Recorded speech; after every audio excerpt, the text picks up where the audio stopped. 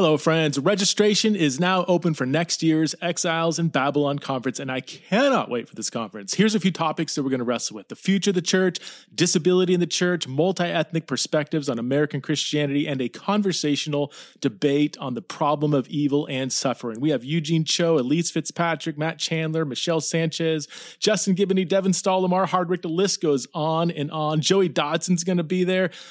Greg Boyd and Clay Jones, they're going to be engaging in this conversational debate on the problem of evil and suffering. And of course, we have to have Ellie Bonilla and Street Hymns back by popular demand. And Tanika Wyatt and Evan Wickham will be leading our multi-ethnic worship again. We're also adding a pre-conference this year. So we're going to do an in-depth scholarly conversation on the question of women in ministry, featuring two scholars on each side of the issue. So Doctors Gary Brashears and Sydney Park are on the complementarian side, and Doctors Cynthia Long Westfall and Philip Payne on the egalitarian side. So March 23rd to 25th, 2023, here in Boise, Idaho. We sold out last year and we'll probably sell out this year again. So if you want to come live, then I would register sooner than later. And you can always attend virtually if you can't make it out to Boise in person. So all the info is at theologyintheraw.com. That's theologyintheraw.com. Hello, friends. Welcome back to another episode of Theology in the Raw. My guest today is Dr. Brian Fikkert. He's the founder and president of the Chalmers Center and is a professor of economics and community development and at Covenant College in Chattanooga, Tennessee. He's also the co-author of the best-selling book, When Helping Hurts: How to Alleviate Poverty Without Hurting the Poor and Yourself, which is the main reason why I wanted to have Brian on. That this book, When Helping Hurts, has been one of the most influential books in my life. And it's I read it over 10 years ago, and it just really reshaped how I think about poverty relief, helping the poor, short-term mission trips. And so that's what we talk about in this podcast. Dr. Fikkert has a PhD in economics from Yale University. He's also written several other books, including From Dependence to Dignity, Helping Without Hurting in Short-Term Missions, and several others. I would highly, highly encourage you to check out the website, chalmers.org, chalmers.org. And if you have any heart for missions, for short-term missions, for poverty relief, you absolutely have to digest everything that Brian has written. So please welcome to the show for the first time, the one and only Dr. Brian Fikkert.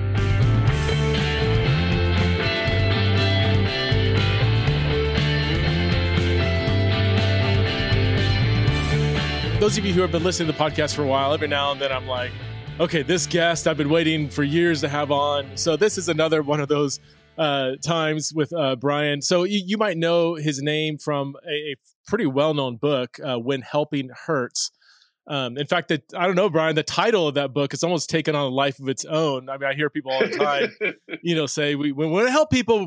We want to hurt them as we're trying to help. So, I told you offline. I mean, honestly, and I mean this from the bottom of my heart, probably the top 5 most influential books in my life. I mean, I will never think about poverty relief, missions, short-term missions, the same.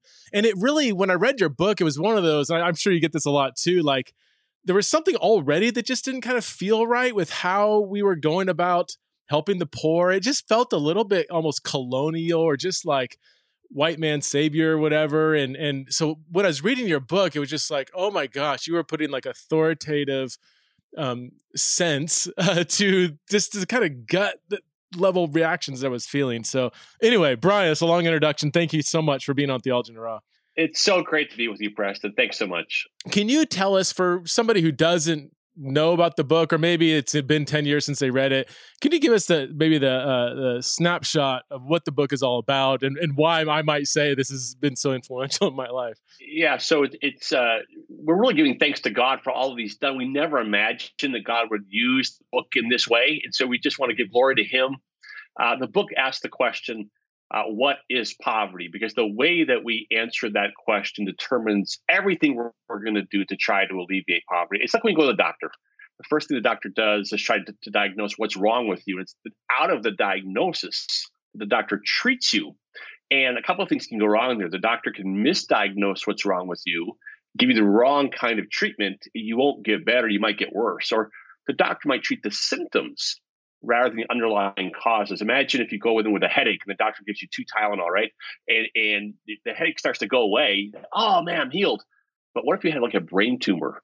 And so treating symptoms rather than underlying causes can actually do real harm. And so we've got to get the diagnosis correct.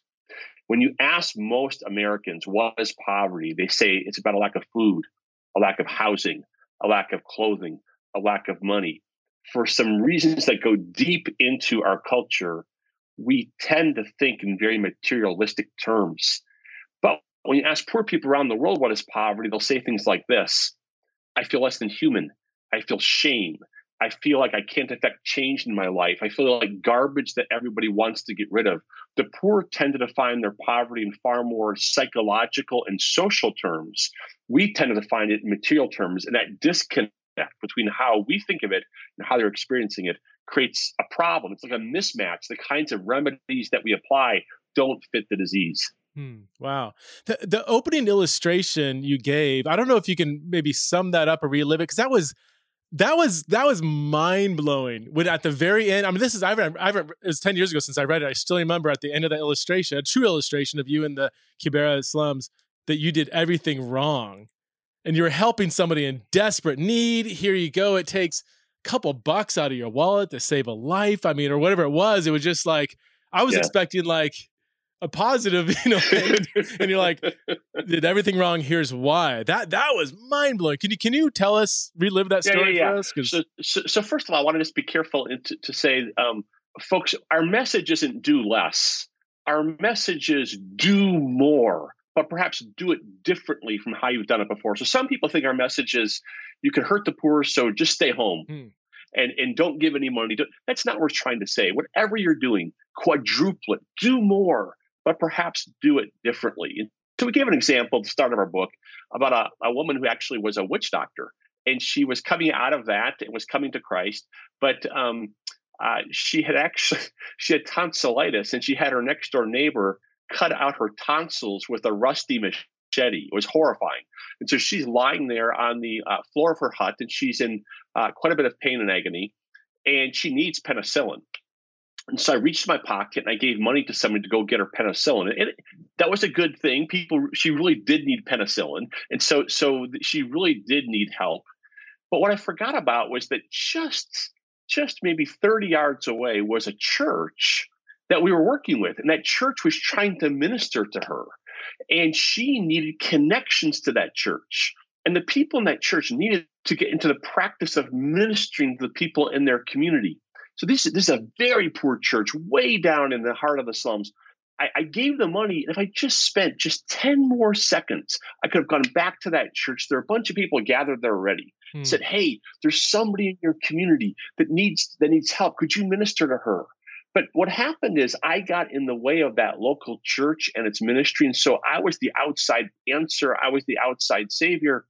The problem is I was getting on the airplane a couple of days later, and I wasn't going to be around anymore. What she really needed was connection to that local church. And so she really did need help. It's just I probably wasn't the best person to do it. And it wasn't terrible. Right. But in just a few seconds more of thought, I could have thought, you know what? I could have done this a little differently to really empower the local church to minister. That's it. And I like how you brought up, if I remember correctly, how even though it took, relatively speaking, it cost you next to nothing, right? It would have cost the church, they would have to pool resources together. But even that practice of them coming together and saying, we don't need a white Westerner tourist really for us to depend upon extending the kingdom of God and meeting needs. Is that, because that even as I was reading that, I'm like, yeah, but you saved a life and it didn't take much, but you're kind of like, that's the point. Like we steal away the power of local communities when we always feel like we're the ones who have to come in and do the thing, That's exactly it. Human beings are actually deeply wired for relationship. And in the West, we don't really get that very well. We're highly individualistic kind of creatures, or people we think we are. And the reality of it is people are hardwired for relationship. What she needs is what all of us need, the deep relationship of the community of God's people. And so I got in the way of relationship building, and that's a mistake. You talked about, and again, I wish I don't have my copy in front of me. I've moved a couple of times since I read it, and I think I'm going to give you a test, buddy, at the end I was looking for it. It's not. I have a whole poverty section here, and it's not there. I think maybe my wife borrowed or something. But I remember you giving different categories of people that are like in. I don't know the category in need or whatever. There's kind of like people that. There are people that need, like, they are going to die if they don't get material help. Hurricane hits an island. Maybe there's famine or something where people are literally dying in the streets and they don't get material help. They need material help. They need a handout to get them to survive to get to the next step. Then there's another category of like, they need, well, I'll let you take it from here. But what I loved about that is we often misdiagnose and give material help to people that need the second or third category of help, more kind of like psychological help, empowerment. Can you, talk to us about those different categories? You got it. Yeah. So it's always helpful to remember the end goal.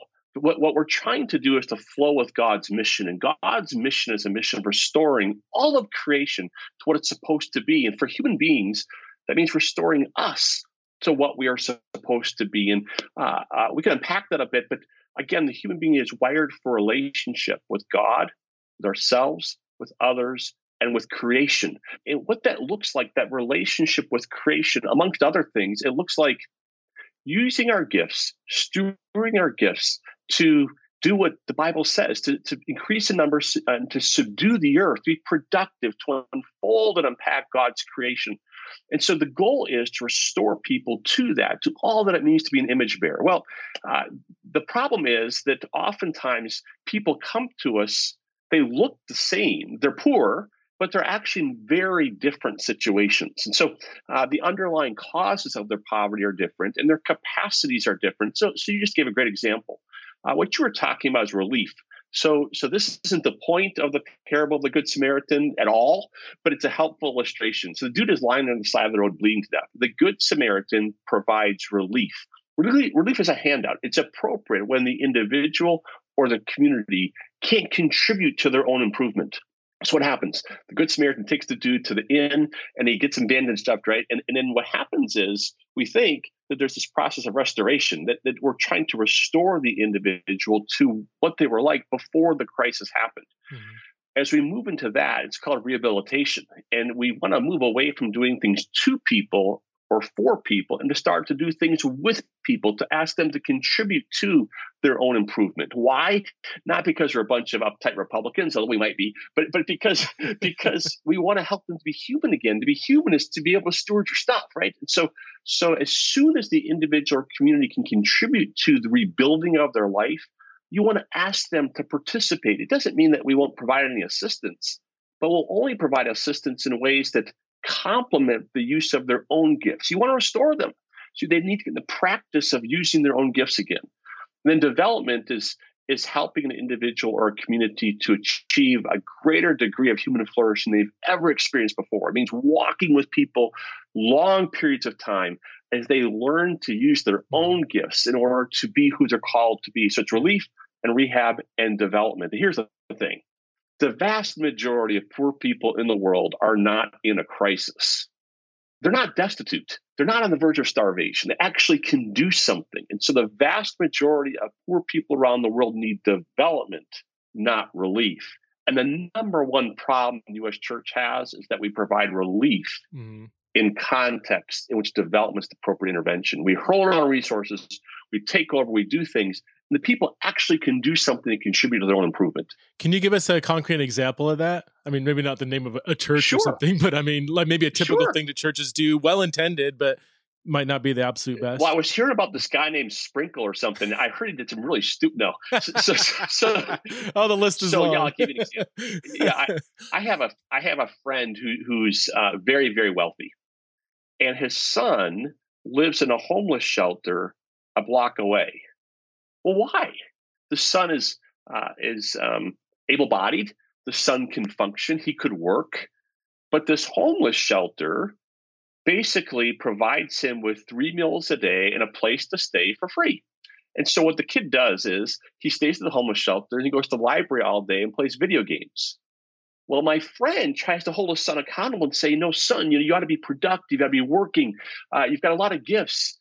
But because that homeless shelter is providing relief to a young man who doesn't need it, he undermines my friend's approach, which is a more developmental approach, trying to walk with his son. And so bad relief undermines good development work.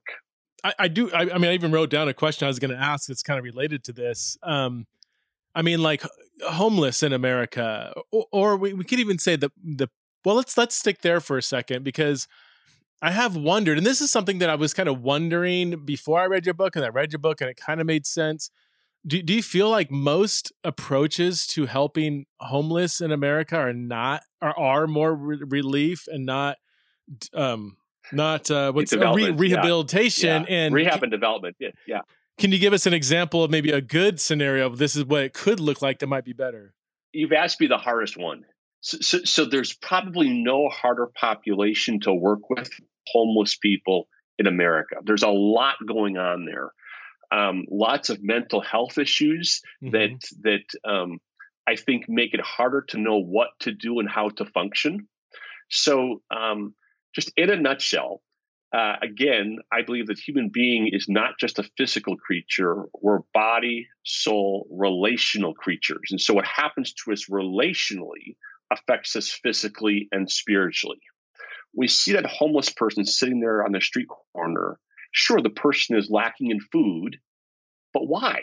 Why is that? Well, typically there's some kind of relational problem. Their family perhaps has rejected them, or perhaps they've done things to ostracize their family. Oftentimes people in that situation are running from relationships. A lot of people in that situation are actually like me. They are type A personalities who highly perfectionistic, and something went wrong. Maybe they got fired at work or something, some imperfection happened and they couldn't cope with it. And so they turned to alcohol or drugs to try to deal with the pain. So the point is just there's a deep-seated relational thing that's causing them in most cases to be homeless. So what do? Well, it's hard to know what to do. So when I stop at a street corner at a traffic light and there's a homeless person standing there, I know that if I give that homeless person $1, it's just going to enable them to be there again the next day. It's not really going to help them. And so I typically don't give because I know there's some more relational thing that they really need. And so I often say to the person, hey, I know of a great ministry that can walk with you across time. Well, the reality of it is typically the person will reject that on the front end. They just sort of want the quick fix. And there's also, again, mental health issues. The decision-making process isn't always rational.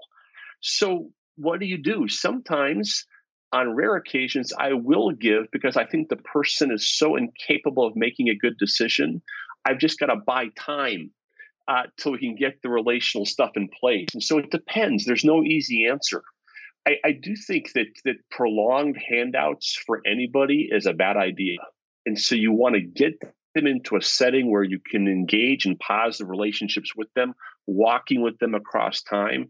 I'm not an expert on homelessness, but somebody has told me that typically it takes 70 touches for a homeless person to be willing to trust you and your ministry. By touches, I mean 70 times that you're walking down the street and you stop and talk to the person, on average 70 before that person is going to be open to you saying, hey, let's walk together over time. Let's do something different here. And so it's very complex. Sometimes you got to give a handout to buy the 70 chances. So it's not a complete either or. You're saying there is a place for temporary relief, even though but the goal, in a sense, it's the function is more playing a role in rehabilitation, but you have to establish relationship, which if you're just constantly not, that makes sense. It's very complicated. And it's case by case too, Preston. It's not. So I have a friend who, a number of years ago, I was co-authoring another book called Becoming Whole. And it was killing me. I mean, I was so far behind. I was missing all my deadlines, and my hair was, my anxiety was like this. And one evening, I went out for a walk in my neighborhood. And my body language, I go for a walk, is basically, don't talk to me. I'm in a zone. I've got my AirPods in. Don't talk to me. And so it's horrible, actually. So I come across a fellow I've known for some time. His name, we're going to call him Bob here. I've known him. He's in my neighborhood. I don't know him that well. And he's standing by his car. And he says, Brian, I've been thought of my house. Can you help me? So I started to, I'm writing a book on how to solve poverty. Oh, God could strike me dead at this moment. This is horrifying. So I thought, you know what? I'll call my wife, and she'll say we can't help him. So I call my wife. I say, honey, I said, Bob is homeless. He needs a place to stay tonight, but we can't help him, right? She goes, no, we can bring him home. No. So Bob was in my house for 3 weeks. Oh, wow. Well, were we providing him with a handout? We were, because he was so mentally discombobulated. He wasn't thinking rationally. So Bob stayed at my house for 3 weeks. But what happened is, over time, he started to kind of perk up a bit. He started to kind of, when he was in a safe place in a relationship, he started to kind of, calm down a little bit. So there's a sense in which we provided an environment in which Bob could calm down. And did we give him food? Yeah, we gave him food. We gave him a place to stay. But then what happens is, after about a week, he goes, Brian, how can I help you? So he's starting to go, I should contribute something here. That's what you want to have happen. So my wife leaves town. She's gone for the weekend, and it's a Saturday. And I said, Bob, could you clean my house? So it turns out Bob has obsessive compulsive disorder. And this is an issue in my own family. So we were trying to figure out how we build on Bob's assets. And we come up with a business for him, OCD, overcoming dirt, putting my obsessions to work for you. So Bob starts cleaning my house. So I'm sitting in my study all day typing away, and I'm mad and I'm frustrated. I can't get this book written, and I'm spitting nails and all this. And all day long, I can hear Bob cleaning my house, and he's muttering under his breath. I'm like, who's he talking to? Because there's some mental illness issues. Who's he talking to? And they say, Bob, who are you talking to? He says, oh, God. I've been thanking God all day for the chance to clean your house. I've been talking to God, praising him for the chance. So here I am writing a book about image bearing, spitting nails, mad that I've got to work on this book. And my homeless friend is out there in my house doing what I'm talking about. The next day I come down, there's a note on the island. Brian, Jill is coming home today. Why don't you get her a dozen roses and put them right here, and have a little arrow for me where I should put the roses? So Bob is helping me love God and love others. What I'm trying to tell you, Preston, is there's gifts there. There's abilities there. There's image bearing in there. And so I think we kind of fan the flames of that. And then Bob started to minister back to me. Bob is still my friend 5 years later. He is, it's not easy. It's 2 steps forward, 1 step back. He's still doing all kinds of crazy things. But over time, we're seeing progress with Bob. And so it is providing things from the context of empowering relationship. Yeah. Why do you think so many people do still fall back on relief? Is it easier? Do they not really know? Except I think most Americans, I think deep down they know, like, this homeless person, if they had a job, were able to hold down a rent, get clean like that. Of course, that's better. Like, just sitting here getting money every day on a street corner, that's not a good life. But is it? I mean, I think part of it's just easier, right? They hand a couple of bucks and move on. Do invest in relationship is like, even when you're talking, I'm like, well, that's overwhelming. Like, I don't know if I have time for that, which I'm now like, oh my gosh, like, how totally. terrible is that? Totally. So I think there's a couple of reasons. At the deepest layer, Americans are highly materialistic creatures. We think money is the answer to everything. And so our default for almost everything in our life is some kind of physical response. And this is pervasive in our culture. And so our default is towards stuff. In the context of poverty, we do that as well. But yeah, it's easier. I mean, it doesn't solve the problems, but it kind of makes me feel like I've done something. And sure, I've given this dude something, and I don't have time to invest in a relationship. But the reality of it is, I don't have time to invest in 40 Bobs. I can barely do one. Yeah. I mean, barely one. And my whole neighborhood is involved in this right now. It's a lot of work. And so relationships are hard. They're time consuming. They're messy. Going on a short-term missions trip is quick. It's easy. It's measurable. And so that's another issue. A lot of time in the space of poverty, we have to work with donors. We get to work with donors, I should say. And they want typically something measurable. Well, it's easy to measure how many bowls of soup I ladled out. It's hard to measure how many relationships I foster today. So there's all kinds of forces at work that lead us towards material solutions. Can you talk about like churches in the West, more financially well-off churches that are really wanting to help poor churches around the world? I mean, obviously, Africa, lots of churches are partnering with organizations doing poverty relief, maybe child sponsorship, orphanages, so on and so forth, digging wells, whatever. Can you give us a picture of maybe some unhelpful, again, underlying everything I'm going to say that might sound critical is well-intended. I mean, they want to help the poor. Right. They read James 1:27, like, I want to do that. So maybe well-intended, but less than helpful ways in which churches might partner with a church or an org in a poor area, and then maybe a positive example of what it could and should look like. Yeah. So let's start with the negative first. It's important for us to remember that the primary manifestation of Jesus Christ in Uganda is the church in Uganda. It's not us. They're the ones who are going to be there over the long haul. If poverty is deeply relational, which I think it is, then it's going to take empowering relationships to address poverty. I can't have a relationship with somebody on a 1-week missions trip.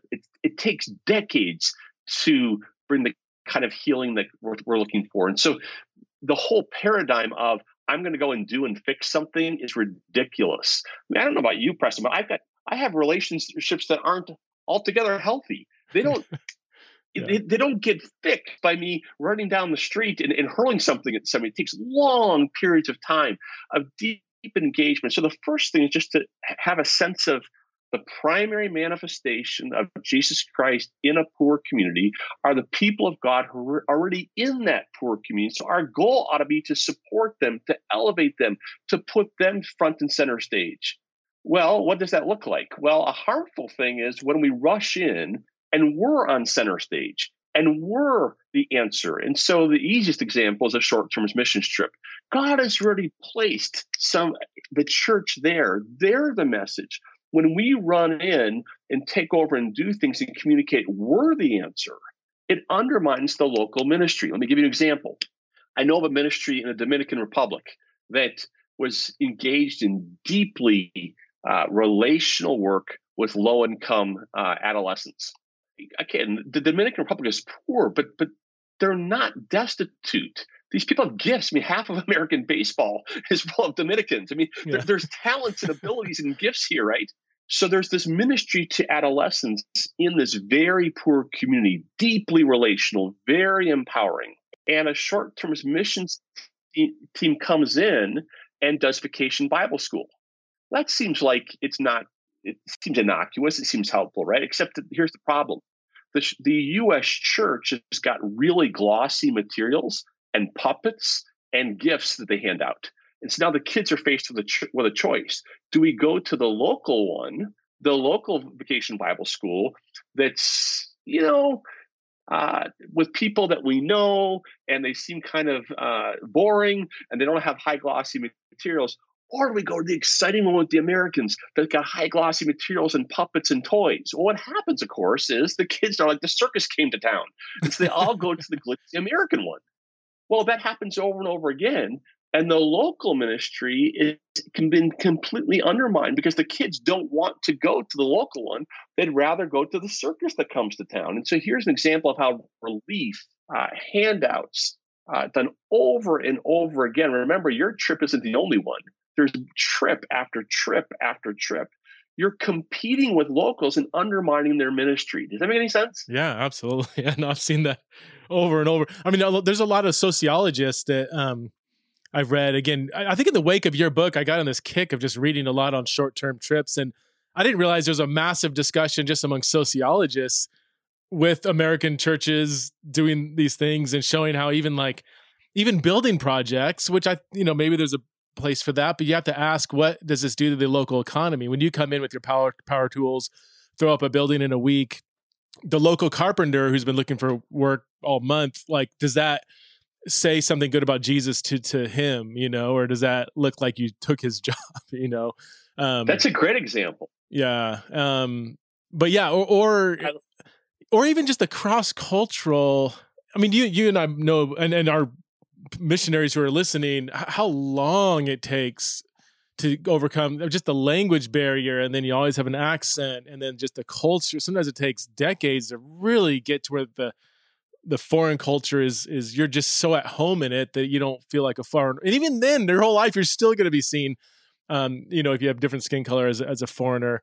So to come in sometimes, if it's maybe an evangelistic ministry, where I remember I heard a story of, kids on a mission trip going into I think it was a Spanish speaking culture, and like, all right, just go on the street and start preaching the gospel. Like, we don't speak Spanish, and, and they still did. It doesn't matter. Just tell them who Jesus is, and in an honor shame culture, they come back and like, oh, everybody's so happy and smiled and gave me a hug. And it's like, was that because you're a cute little blonde-haired 15-year-old, or because, like they came to Christ? I don't know. Like, it's hard because it's like I want to encourage the spirit, but just say, are there better pathways in which we can help people to engage cross-cultural expressions of Christianity without doing, there's always better ways to do it. I don't know. Do you have any, Yeah. So go back to what we said earlier.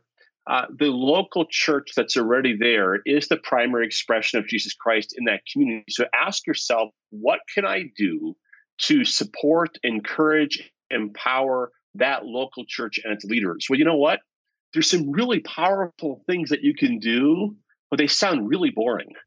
You can babysit the kids of the pastors. They can take his wife out on a date because he's exhausted. You can actually just sit and listen to them talk about their ministry and show an interest in them. You can encourage them. You can pray for them. You can come back and be an advocate for them. The power of this is off the charts.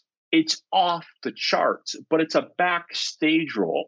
It's not I'm the message, I'm going to run around the community. It's, I'm going to help this church to engage well in its community by taking a lesser role, by taking a backstage role so that they are put forward as the hands and feet of Jesus. And there's all kinds of things they need. They need training. They do need financial resources at times.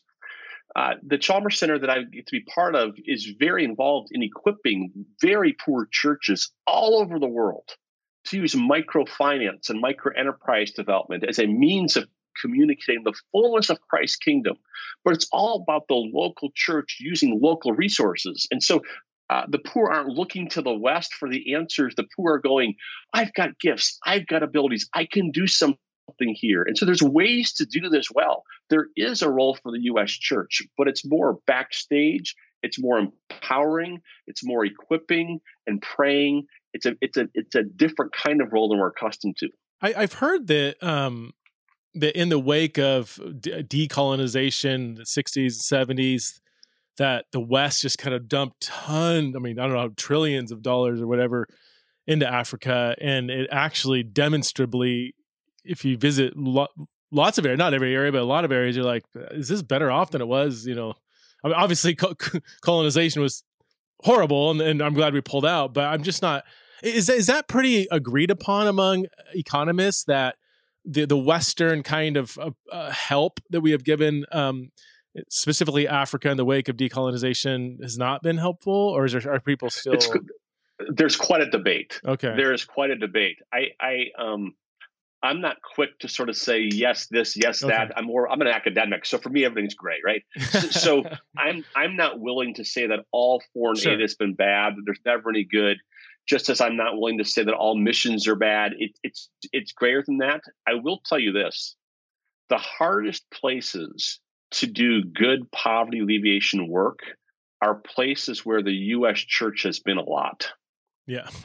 Can you unpack that? I know where you're going. Yeah. Yeah. So think of Kibera outside of Nairobi. It's one of the hardest places to do good poverty alleviation work, because good poverty alleviation work, developmental work, looks like this. It looks like saying to the poorest people on the planet, what gifts and abilities do you have? What resources do you have? What are your dreams? What are your goals? How can you use your gifts and your abilities to achieve your goals? How can we walk with you in that?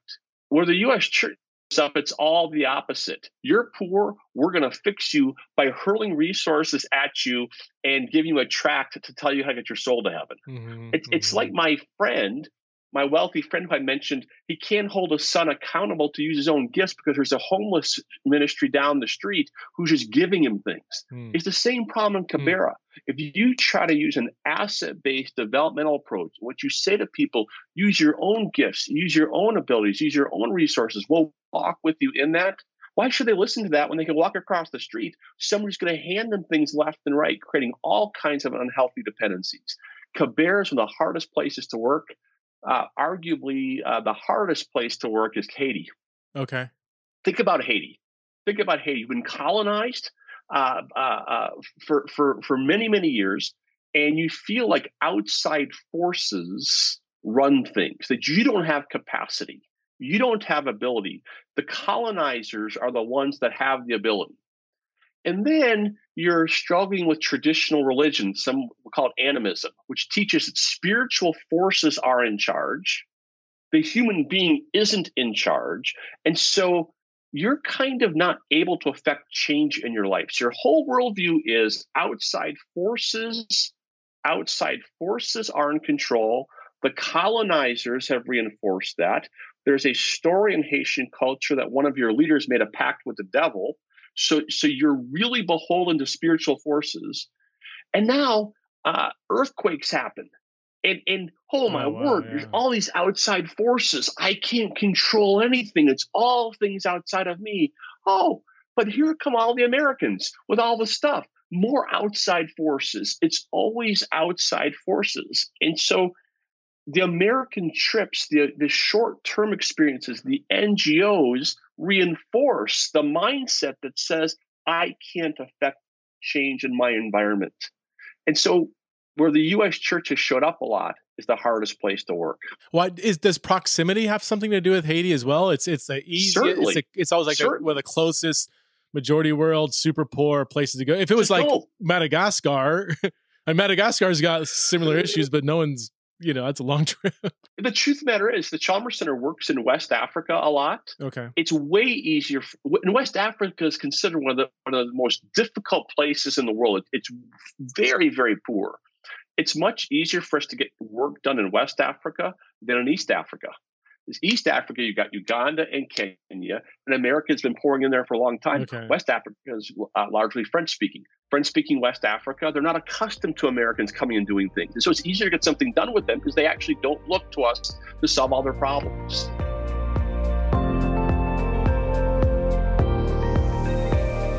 Hello, friends. Today I want to tell you about our recent guest, Doug Smith, and his newest book, Unintentional: How Screens Secretly Shape Your Desires and How You Can Break Free.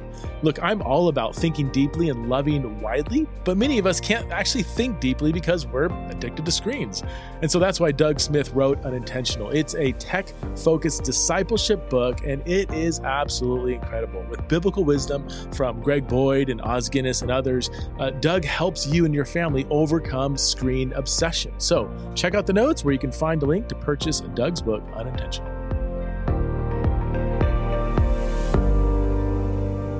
Yeah, when I was in Kibera just briefly, was it last year and a half ago?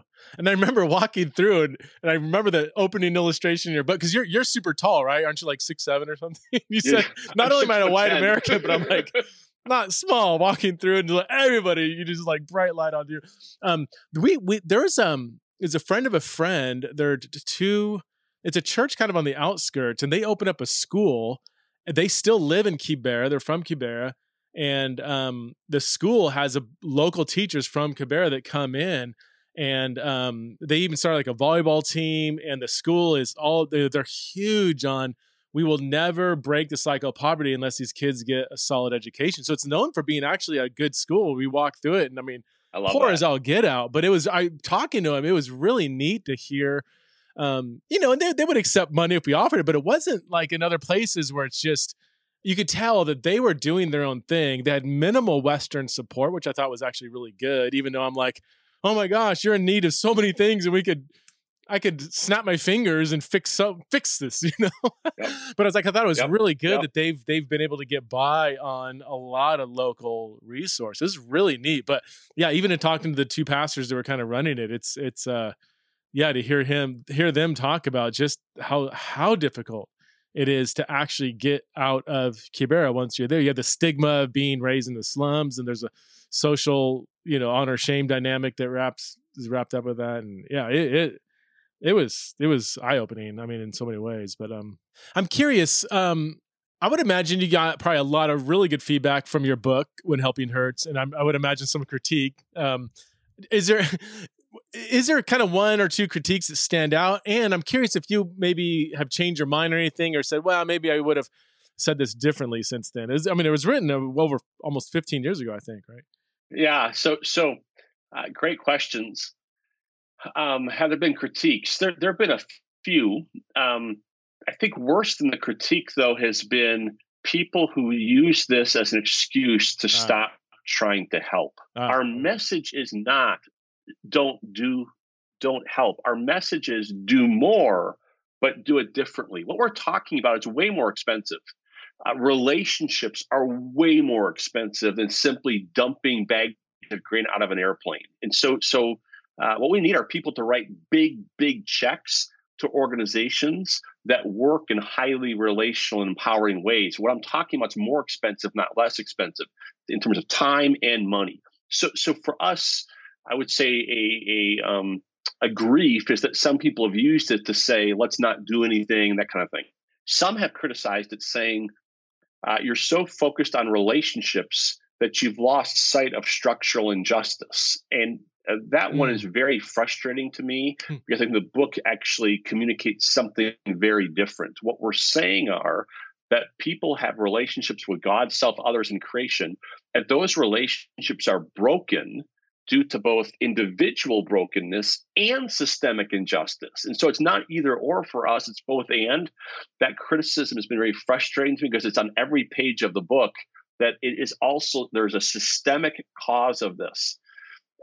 Things that I wish we had done differently, we tried to address in a subsequent book called Becoming Whole, which, by the way, is way better than When Helping Hurts. Your audience should all go out and buy Becoming Whole. Okay. I would shameless commercial there. I would say that one of the things we don't talk about in When Helping Hurts is another cause of poverty. So we've got individual brokenness, systemic injustice. There's also demonic forces, and they're real, and they've been unleashed, and we have to take that into account. And so I think that comes up a little bit better in Becoming Whole. Another piece that I don't think we did a very good job on in When Helping Hurts is just the idea of trauma. When Helping Hurts is kind of written as though everybody's rational. And the reality of it is a lot of people are suffering from deep trauma, and it makes us respond sometimes in settings in ways that are highly irrational. And I don't think When Helping Hurts gets at that very well. And so I think some of our subsequent work has gotten at that. But if I ever get time to rewrite or to come up with another edition of When Helping Hurts, trauma will be a major theme. That's, going back to the American homeless, I was thinking, and there's been a lot of work done since When Helping Hurts first came out on even just neuroscience and how our brain gets rewired through patterns. And we're not robots, but I don't know, over the last several years, I've learned that there is, once your brain gets rewired a certain way, goodness gracious, you can't just do the whole Bob Newhart stop it. Like there's so much more. And this is friends of mine that have done work with American homeless. They say it's extremely hard and extremely long to get somebody not only off the streets, not only holding a job, but maintaining a job, into a home that they claim for their own, and to keep a home. That's like the ultimate goal. Are they still in the home after 2 years? And they said it's a tiny percentage. With hard work to get from on the streets to that, they've maintained, a mortgage or a rent for a while.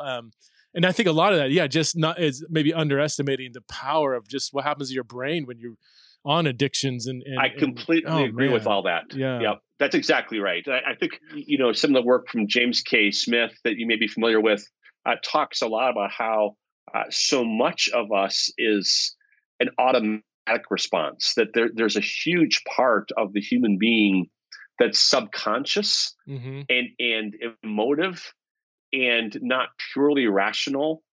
And I think that in Becoming Whole, I think we get at that better. But When Helping Hurts, I think there's too much assumption of rationality. Yeah. and a far more understanding of what trauma does to us emotionally, what it does to our brains. I wish we had a bigger emphasis on that and when helping hurts. Yeah, Yeah. yeah, that'd be a good addition.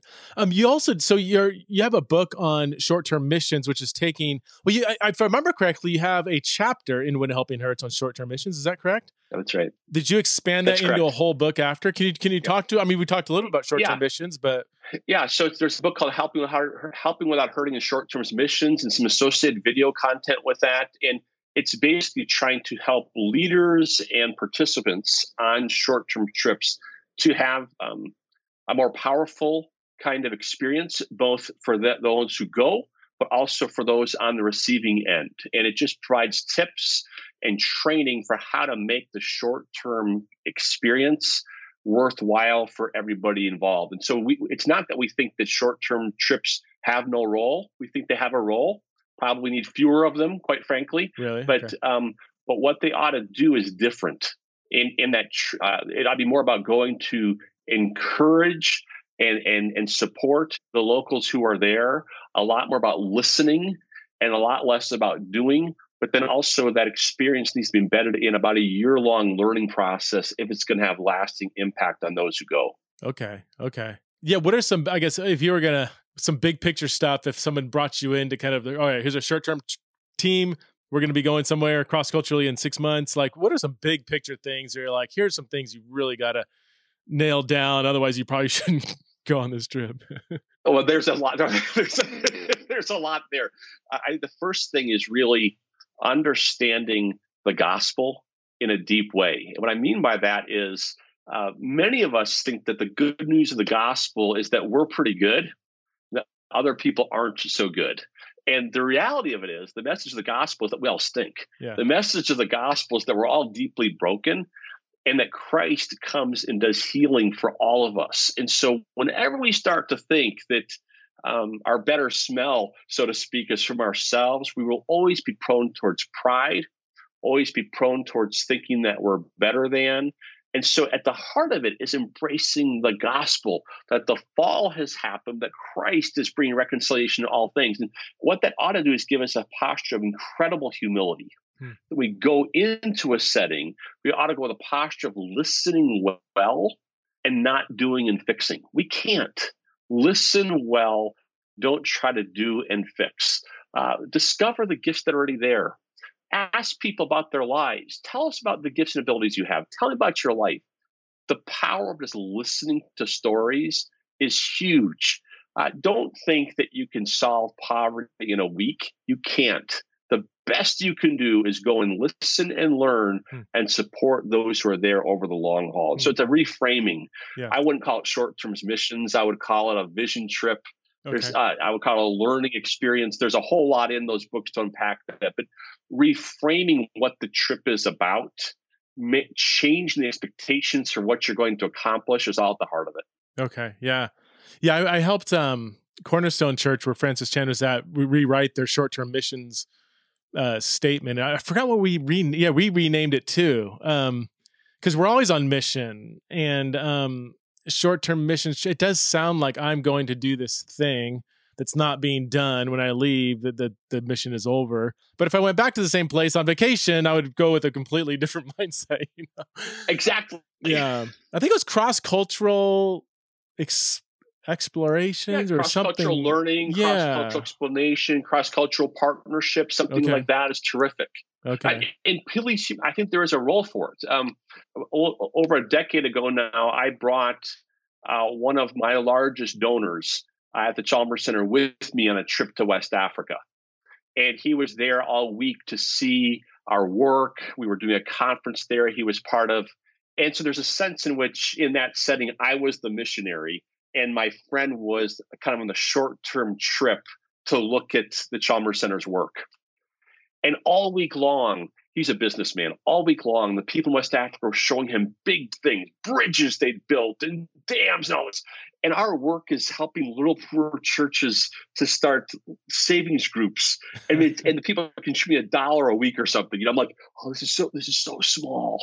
This is so humiliating compared to what he's seen all week. And we get at the end of the week, I brought him out to a village. He saw our ministry there. It was really small, really simple. We get in the car to go to the airport, and I said to my brother, I said, Frank, what do you think? And he said, Brian, I've been praying and fasting for West Africa for 20 years.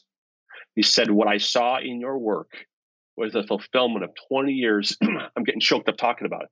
It was a fulfillment of 20 years of prayer and fasting.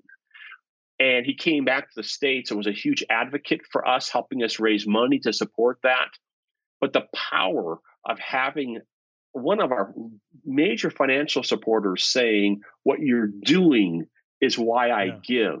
I mean, on tough days at the office, I'm like, this is what it's about. Frank was praying for 20 years. And so the power of the encouragement, the power of having a person say, I see what you're doing, I believe in it.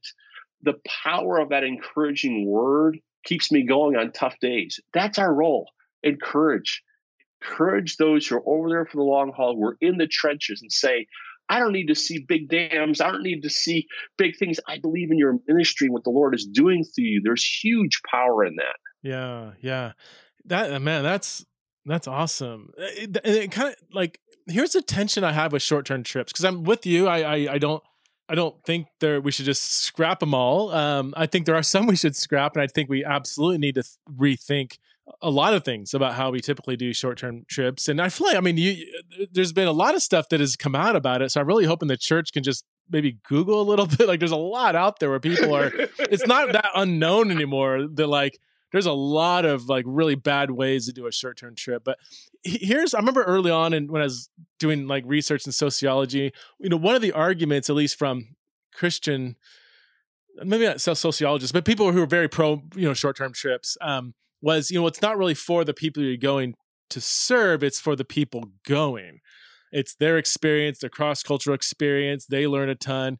But even then I thought, well, that still can't be done at the expense of, like, if you ended up doing something that was more harmful for the ministry on the other end, you can't justify that, even if a bunch of people came back and they're all, revved up for Jesus.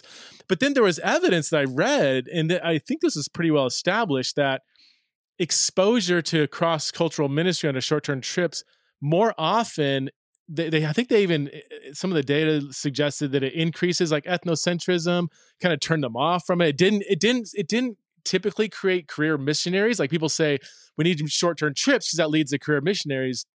And the evidence actually said it actually didn't support that. So here's my tension is I do think, like, if I speak anecdotally for me and my family, like, doing quote unquote short-term trips, or maybe just cross-cultural exposure, I have seen, if done well, yes, it can help a believer in Jesus be more globally minded if done well.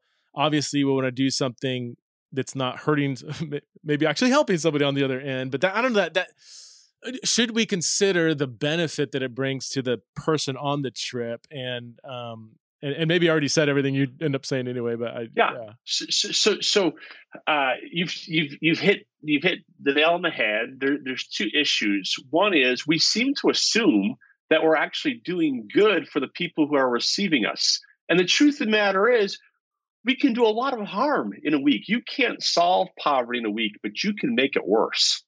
You can make it worse by communicating to people on the receiving end. You're less than capable. You need outsiders to fix you. You can do real harm, especially when you consider that your trip is one of 52 that are going to take place in the course of a year to that same village, okay? So thinking about what it really does for people on the receiving end is really, really, really important. And so often we forget that. There was actually a mother in Cabrera who wrote an article to the New York Times years ago that it was a letter to the editor of the New York Times. It was basically said, stop giving your kids great experiences at the expense of my kids. Oh, wow. My kids aren't animals in a zoo. Yeah. And you've got these people coming in who are treating my kids like animals in a zoo. You're looking at my kids, you're pointing at my kids, you're treating them like objects. Don't give your kids a good experience at the expense of mine. So really thinking about the end goal is got to be a bigger part of all of this. But then what does it do for the people who go? Well, again, the research suggests, as you said, that it doesn't do very much. unless that experience is embedded in a longer learning process. You need a lot of pre-trip training and a lot of post-trip debriefing and processing for that to be a valuable transformational experience. And that's what our book is trying to do. We give resources to help you to create that. Otherwise, people draw their own conclusions about poverty. They draw their own conclusions about what they've just done or accomplished. And it tends to be sort of a very quick kind of flash in the pan thing. And so for it to be really transformational, it's got to be embedded in a longer learning and discipleship process. Okay, yeah. Should we ever, what role does the money play into this? I guess here's my question. Like, short-term trips, it's a lot of money. I mean, just the flights, if say it's in Africa or somewhere, the flights alone, then there's going to be a delay. Somebody's going to forget their passport. You have to rush this. I mean, just all the blips and stuff that take money to, let alone the food and housing and who's cooking all the food, who's, and in an honor shame culture, they're not going to they're going to be, you got these moms in the kitchen all week long and they wouldn't have no, let us cook for you. Well, that's insulting. So they're going to be serving you, which is taken away from other ministry. So just the cumulative cost of sending 15 kids to Uganda. I mean, I don't know, 40 grand, 50 grand, whatever it is it? And I've done this before actually, is I sometimes, if I know the host well, will ask him, would you rather have us to come over for 10 days or would you rather have 50 grand towards whatever, but even that's almost like, I don't know if just sending $50,000 is best either, but I would love to almost get an honest, what is more valuable for your ministry? Again, I doubt we'd get an honest answer because there's no question they'd rather have the $50,000. There's no question because our trips impose tremendous costs on the hosts. They've got to entertain all these people. They probably have to clean up the mess afterwards. I don't mean just the physical mess. I mean the relational mess. Yeah, we are imposing tremendous costs on those local hosts. Yeah, they would much rather have the money. So, but I feel like unless you have a really, really solid relationship, if you ask them that question, wouldn't they say no? We want you to come, right? I mean. Are they going to honestly say, no, we'd rather have the money? I don't. Okay. So let's go back to the Dominican Republic. I know the country director for a major Christian relief and development agency in the Dominican Republic. And I said, how do you handle the short-termers? He goes, he said, I figured it out. He said, I give them something absolutely impossible to do on day one because I know they feel like they have to accomplish something and I want them to give up. So I'll tell them we have to move that mountain from there to there, and here's a shovel. Then what happens is after the first day, they all collapse on the ground, and then they just hang out, and that's far better for everybody to just hang out. He said, that's how I manage them. I have another friend. He was a missionary in an Asian country, and his major supporting U.S. church wanted to use a particular let me look careful here. They want to use a particular approach to evangelism in this Asian country. He said to me, Brian, that's the stupidest strategy in my country. It doesn't work. He said that particular approach worked in a particular cultural setting, in a particular era in America. It makes absolutely no sense here in Asia. None. I said, what are you going to do? He said, I'm going to let them do it. I said, why? He said, because I need their money. He said, this is what they want to do. And if I'm going to get their money from them to support my ministry, I have to let them run around my community doing stupid things to get the money I need to support my ministry. This is happening all the time. Really? You mentioned earlier orphanages. Recent study suggests that American Christians, not churches, but individual Christians in America, are giving $3 billion annually to support orphanages around the world, when all of the research suggests that orphanages are a disaster. Yeah. 80% of kids in orphanages have at least one living biological parent. Yeah. It's not good mentally.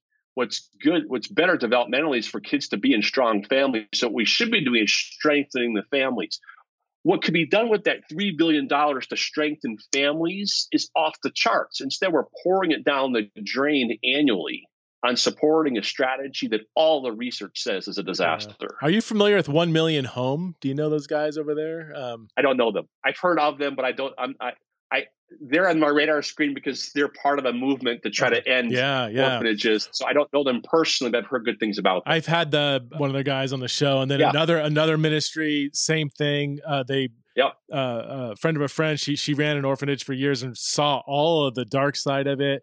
And then now it's completely revamped her whole ministry to trying to help put people in homes. And we on this podcast, we ran a recent campaign to help 1 Million Home raise enough money to put kids from orphanages into homes. So that's a reason. I would say maybe only the last couple of years, I'm like, oh my word, like the data, it's not unclear, which makes me a little frustrated. Like, wait a minute, this is not, it's not like there's actually, it's a dispute whether kids belong here. That like, this is like really clear data. And I'm like, but so many churches, I don't know, like they're some of them, I feel like if they heard it, they would make changes. Others, I think they wouldn't want to hear it. It's way more sexy to support an orphanage and send money, and it looks great on Sunday morning. And you can go and hug the children, which is a terrible thing to do. A kid who's been through trauma to be hugging strangers, and like, I don't know, it's just, oh yeah. It's kind of about us. Yeah. It's kind of about us. The consumerism in the American church has spilled over into this space. It's about us. Yeah. Oh, it's terrible. One more question on the host church, because it should go without saying, but I know it doesn't. That like if a church wanted to do a short-term mission trip, they should be invited by some local ministry, and the local ministry or pastors should tell them what they actually need. Like, never should the trip say, we're going to come and do. But are you saying, it's almost comical, but you're saying that's actually fairly common for an American church to like initiate and say, we're going to come and we're going to do X, Y, and Z? Yes, of course. That's still going on. Okay. Of course, but it's worse. But it's not as easy as asking them what do they want. Let me give you an example. This is what I'm getting. Yeah. So I know of a ministry. I got to be careful. So there's a church in Africa, a denomination in Africa that sent their leader to hang out with a U.S. church for 6 months, and that U.S. church is the primary supporter of the work in Africa. So at the end of 6 months, the leader of the church in Africa said to the U.S. church, here's what I would like you to do. I would like you to focus on clean water and on latrines. So I said to the U.S. church, tell me the makeup of your missions committee. They said, what do you mean? I said, tell me what the missions committee does vocationally. One dude's a clean water engineer. One's a sanitation engineer. What happened is the dude in Africa listened to what the Americans were like, and lo and behold, oh wow, he essentially catered to their interests to get the money. Preston, listen, look, fundraising takes a lot of faith and courage. When I do a lot of fundraising, when I walk into the office of a major Christian foundation, I can tell what they're interested in by looking at the books that are on their table, by looking at the books that are on the shelf. I can look at their tax filings the previous year. And so I can go in with the answer. I can go in and say, oh, we're about, lo and behold, just what you're about, in order to get the money. And so I have to pray, Lord, don't help me to not be like that. That's sinful. Don't be like that. And I have to work hard at not being that kind of person. Well, if I was destitute, if I was really poor, the temptation for that would be much higher than it is for me. Yeah, yeah. And so suggestions from the West of maybe you should think about this or that aren't suggestions. Those are funding opportunities. And so it's very difficult. It's very difficult to ascertain what do they really want and need. It's very difficult. How do you go? So say there is a church that has a really good vision of short-term missions. They read your books, so they're like, I'm all fully on board. We want to do it well. How do they begin to plan a trip? Because again, if they ask, say a church they've been supporting, they have a relationship with, and say, hey, we want to do a trip. Can we come? Of course, they're going to say yes. So how do we go about it to where we make sure we are actually genuinely wanted and are doing something that is, or being somebody, maybe not doing something, but being the people that are going to help? How do we go about that so we don't just, so people aren't just out of shame, just telling us what we want to hear, So there's no easy answer. And it takes deep relationship. It takes deep honesty. It takes proving yourself over time. There's no easy answer. It takes honesty. It takes transparency. It takes sharing and saying, you know what, maybe we messed this up in the past. Maybe the nature of our relationship should change. Would you really rather have us not all come? What if we gave you an option that we'd have 3 of us come and we would support your work instead of having 30 of us come? Yeah. Walk through it. But I'm going to give you an example in a U.S. context. Okay. Yeah. Very wealthy church in a major American city, supporting all kinds of nonprofit ministries in the city. One day, one of the outreach pastors at the wealthy church read When Helping Hurts, and he called the ministry partner, who was a black gentleman working in inner city ministry, and said, "I've just read When Helping Hurts, and I'm wondering, have you experienced this from us?"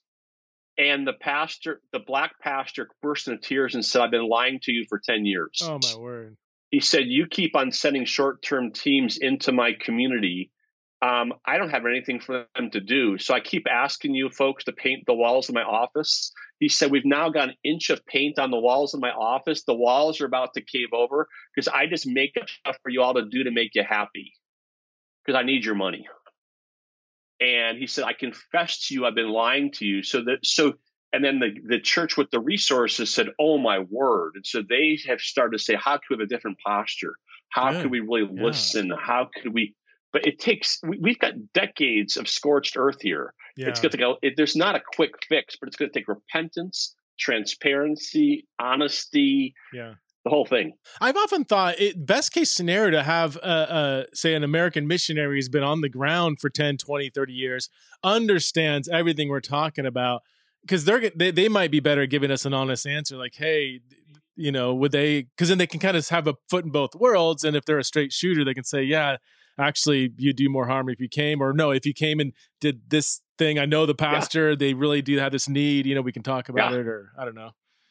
In principle, it depends. It depends how that missionary, him or herself, has been acting as well. Yeah, no, so they may have been doing things that foster dependence. So it depends on, do they have their radar? But you're correct. If you can find sort of a cross-cultural interpreter, if you can find the person who's been there over the long haul, who understands what these issues are, they can often be very, very helpful. Well, thank you so much, Brian, for being on the podcast. If people want to find you, want to find out more, do you have, besides your books, which I listed at the beginning, do you have like resources at the Chalmers Center people can oh, my word. Yeah. So the Chalmers Center is devoted to helping the church, and by the church we mean the local church, but certainly parachurch ministries and even individual Christians, to declare and demonstrate the good news of the gospel in ways that really empower people who are poor. And so we're not just negative people. We're doing work all over the world, trying to really do good things. But our real goal is not, let me rephrase it. Our goal is that poor people never hear of the Chalmers Center. Rather, we want the poor to experience the local church in their community as the embodiment of Christ. So we're a church equipping organization. So there's all kinds of resources there. Just go to our website. It's chalmers.org. It's spelled CHALMERS. CHALMERS. www.chalmers.org. There's all kinds of stuff there. Awesome. Thank you so much, Brian, for being on the show. I really enjoyed the conversation. Thank you, brother. Joy to be with you.